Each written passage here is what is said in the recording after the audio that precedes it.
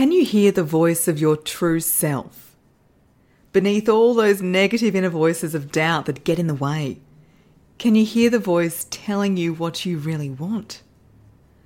I'm chatting with my amazing friend Eamon Ashton Atkinson today. You'll hear about life as a TV journalist in New York, how coronavirus affected his debut documentary, and for the young journos out there, you'll hear heaps of practical tips for how to improve your broadcast voice. But what really shone through is how Eamon has made things happen for himself in his life. He hasn't waited for anyone to give him permission to do anything. He's just gone and done it. And that's why episode 35 is called Find Your Voice and Follow It. I'm Sally Prosser. You're listening to That Voice podcast. No matter who you are or what you do, your voice matters. So unless you've sworn a lifetime vow of silence, this is the podcast for you. It is my absolute pleasure to welcome a dear friend to the podcast this week. He's a TV news reporter, currently the 10 News first correspondent for the US, based over in New York. He's also an acclaimed debut documentary maker and, look, an all-round excellent human. I'm talking about Eamon Ashton Atkinson. Eamon, welcome to That Voice podcast. Thanks, Sally. Thanks for having me on. And I think you should disclose that you were a bridesmaid at my wedding, so we do know each other very well. Yes, that was 2 years ago in London. I can't believe how much has changed in that time. And here we are on my podcast with my first question. Could you do your job if you lost your voice? Well, as you would know, absolutely not. And not only just from presenting my story, but also I was thinking about this.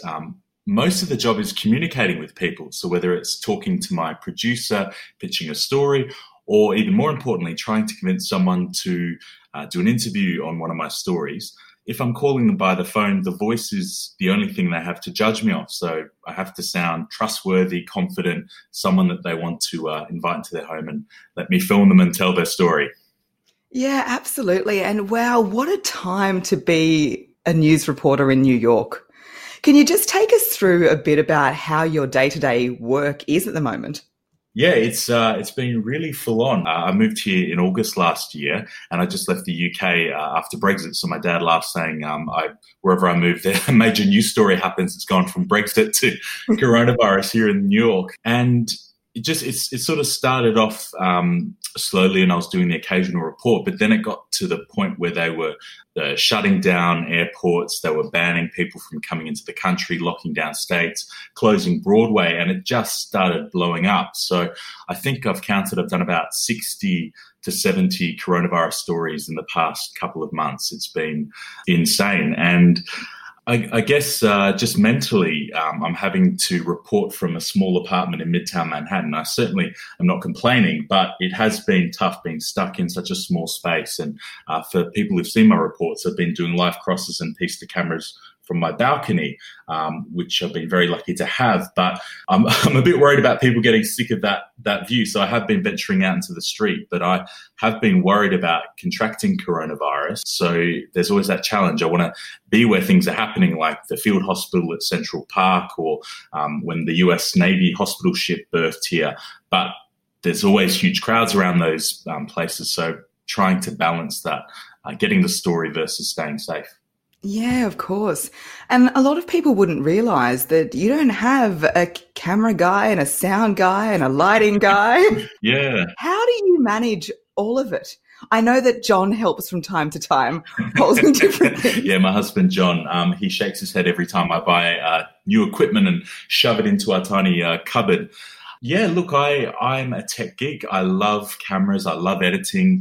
I love the challenge of it all. So I bought my own camera when I moved to the UK 4 years ago. I was a reporter at Channel 7 in Brisbane, and I just decided, you know what, I'm going to see if I can go out there and do this by myself. So I actually work as a freelancer, and I started pitching stories, and now I'm on a retainer with Channel 10. But I basically have worked out a system where I have my camera set up and I've got a little screen on top so I can see myself, and I have a little light stand so I can put where I'm going to stand and get focus. And I've worked out all these little tricks I use to make sure that no one at home can notice any difference. Amazing. And how do you do your voicing? So it's quite funny, actually. I sit on my couch. I get my Duno from my bedroom. I put it half over my head because I find if I put it completely over, it sounds too muffled. And then I literally voice my story. And then my husband, John, sits there while he's trying to watch TV on mute, rolling his eyes when I have to revoice a line. So Eamon and I met when we were both journalists at Channel 7 in Rockhampton. Wow, it would have been 8 years ago. What have you learned in that time about how to voice a news story? So you will probably remember I really struggled with my voice, especially at the start. I just couldn't work out how to do it. Do I put on a voice? Do I talk slower? Do I talk deeper? Do I emphasize certain words? I just couldn't work it out. And you know how it's so hard to hear yourself, how you sound objectively? And I remember one day I thought I'd worked it out. I was talking low and soft like this. And then I got a message from a producer in Maroochydore saying, that was terrible. If I'd known you sounded like that, I wouldn't have put that story on the air. And I think I might have cried. And in the end, I just threw out what everyone was telling me and I just started talking. And I obviously put a bit of oomph when I'm talking and there's a bit of melody there. I think you might have even told me, just like imagine it's like a musical melody where it's just sort of flowing and you're not like staccato stopping and starting. And so I even think about that today because I find voicing the hardest part of my job, actually. And even today I'll voice something and I'll be like, oh, I'm not 100% happy with that, but it's 10 o'clock at night and I want to go to bed. So there you go. Like I say to everyone I work with, it's never the best voice you can do. It's always the best voice you can do by deadline, right? Mm. Definitely. And look, I found another little trick for those who are voicing at home. If your edit software has compression, just put a bit of compression and then a limiter on the top, and you'll find it sounds more like that voice booth when you are at the TV station recording. And I also learnt a trick that you can go in and sort of go to the equalizer and you can pull it up to try and find where the echo is and just drop that little bit down, and then it will sound 100 times better. What a fantastic tip. Yeah. That's one that I need to use. And how is it different voicing in a proper booth to on the couch with the doona half over your head? It's just getting into that mindset that, hey, this is a serious story that's going to be on the evening news back home. I need to sound like I'm on, not like I'm sitting here probably in casual clothing with no shoes on, having just eaten dinner with a glass of wine sitting on the table. Like you have to sound like, it's serious business. So, yeah. Yeah. And are there any pieces of advice that you've been given over the years from presenters or reporters or anyone really about how to better use your voice? I think what stuck with me the most was Channel 10 legend Hugh Riminton. He said, you need to cut through the camera.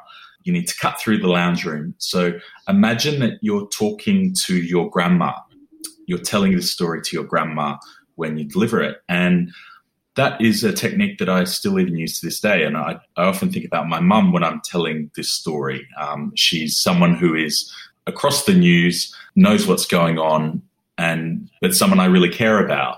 So just having that gentleness to your voice, I think goes a long way. Yeah, that's a great tip. It puts the focus on the audience. I think it's really easy in any kind of public speaking or recording situation. You're worried about yourself. You're like, oh, how do I sound? And is the audio right? And oh my gosh, me. Whereas putting the focus on the person that's receiving the information can definitely help, I think, take the pressure off. Totally. And there's another little tip I picked up. It's not to do with voicing so much as it is to do with live crosses. And I know you have a lot of up-and-coming journalists. So I was terrified my first live cross and I spoke a million miles an hour. A technique I do now, and I think you talk about this, is I always make sure I'm breathing. I take deep breaths in the minute before they're coming to me because I still get nervous now. And I also, the tip for helping you remember, for me, I'm a visual person, so I like to picture what I'm saying as a story. So if I'm doing a cross about Donald Trump at the White House, I visualize him in the White House, what he was doing and I can sort of see it play out in a movie in my mind. So when I'm talking, if I forget what I'm saying, I just look to the movie that's playing in my mind and I can describe what is happening there.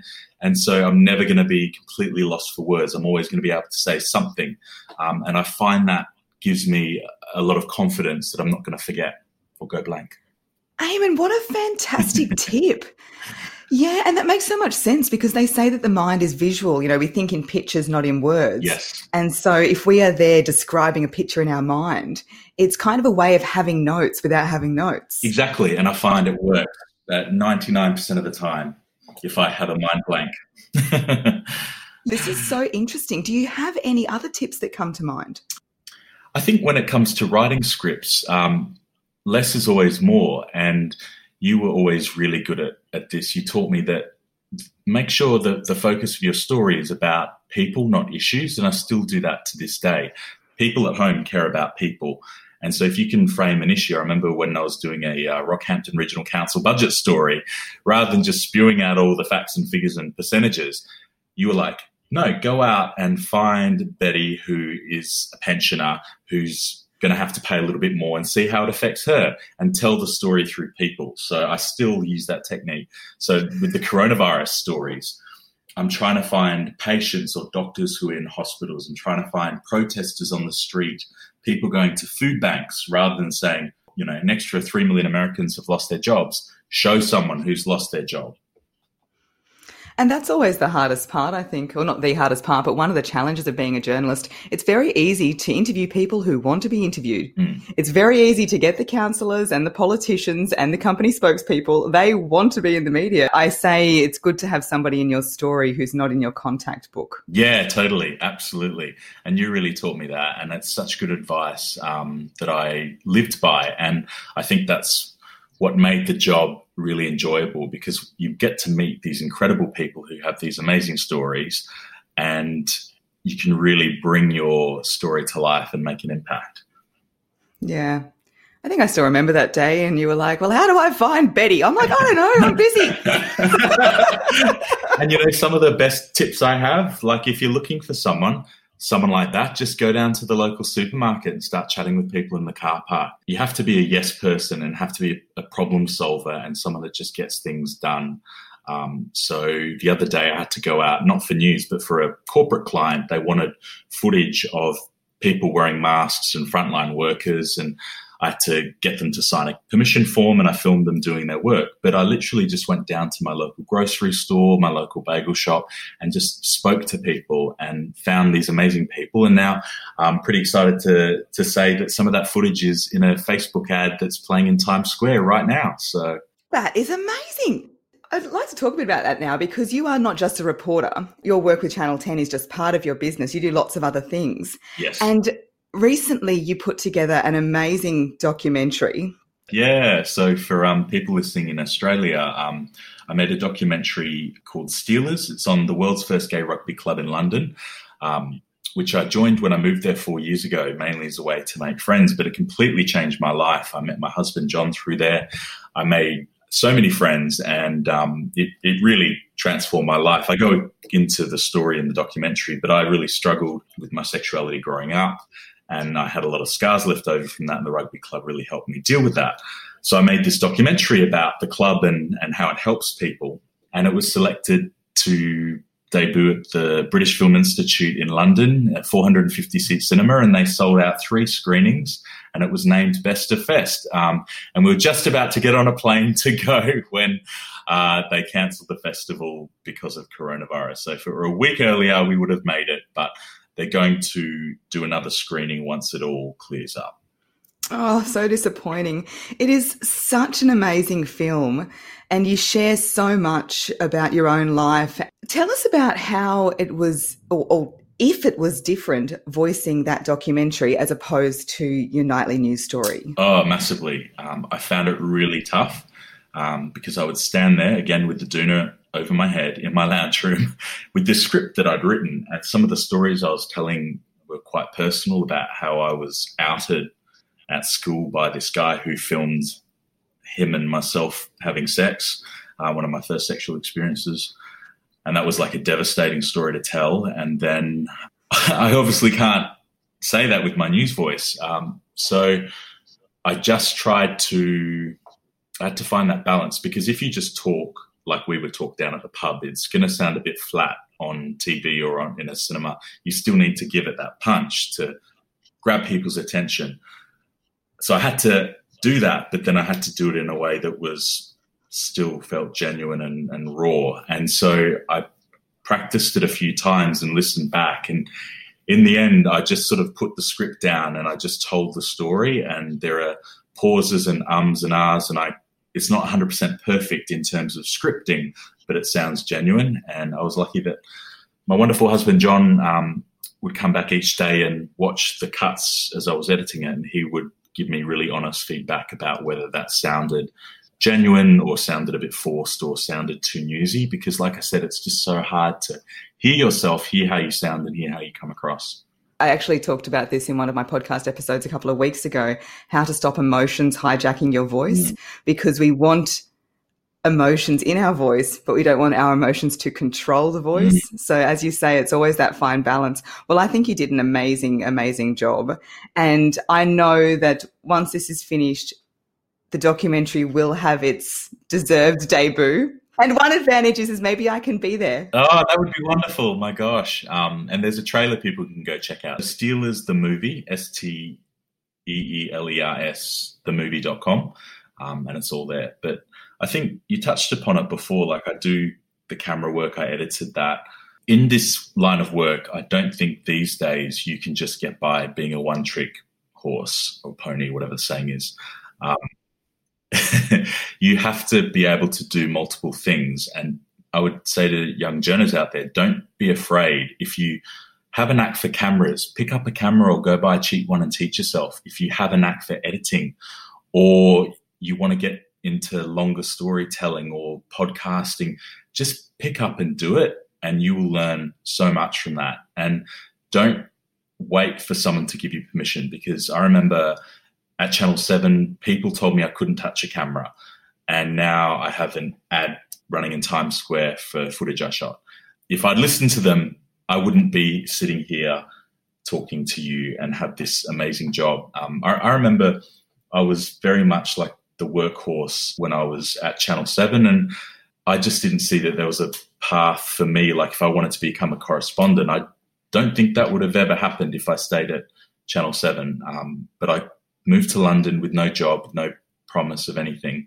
I taught myself how to use a camera, and I started pitching stories, and here I am now working covering coronavirus, about to cover US elections. So if you want something, go out there and get it. Eamon, honestly, it's one of the many, many things that I love about you.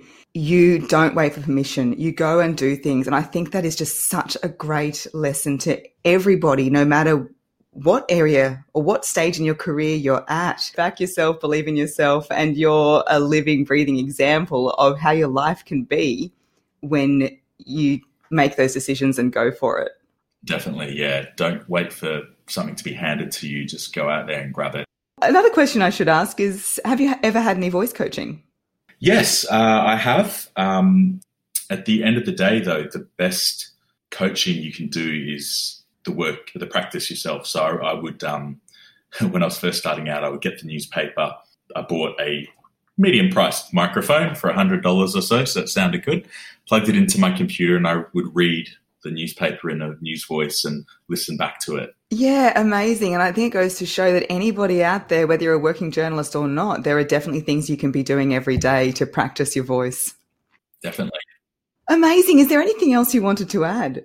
Especially here in America, there's so much divisiveness out there. There's so many people lying in the media and in politics. I think what I really love hearing is like genuine, authentic stories and voices. So if people can sound authentic in the work they do, I think they'll go a long way. What a beautiful way to end the interview. Eamon, so great to chat with you, and thanks for joining That Voice podcast. Thanks, Sal, and congratulations to you. I think what you have done has been amazing. Going from being a journalist to working in PR and then just creating this amazing business, which I think there's such a thirst for. Yeah, you should be really proud. Oh, thank you. Well, I certainly love what I do. It was so lovely to have one of my best friends on the podcast. Eamon, if you're listening, hopefully you're tuning into your own episode.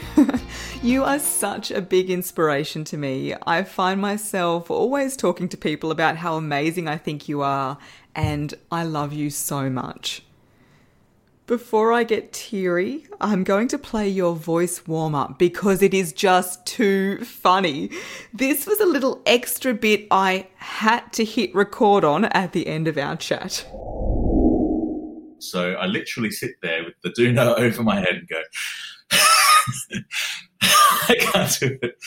Mayo, mayo, mayo, mayonnaise. Mayo, mayo, mayo, mayonnaise.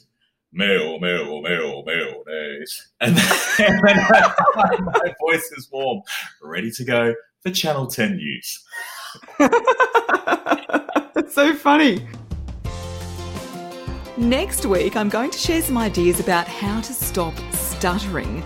A lot of you have asked me about this on TikTok, so tune in next Monday. Also, my 6-week voice makeover kicks off again on May 25. All the info's on my homepage, www.sallyprosser.com.au. And if you use the code TikTok, you get $100 off. Lots of people have already signed up, and I would love to have you join us. Thanks for listening to That Voice podcast. All my episodes with full transcripts are at www.thatvoicepodcast.com.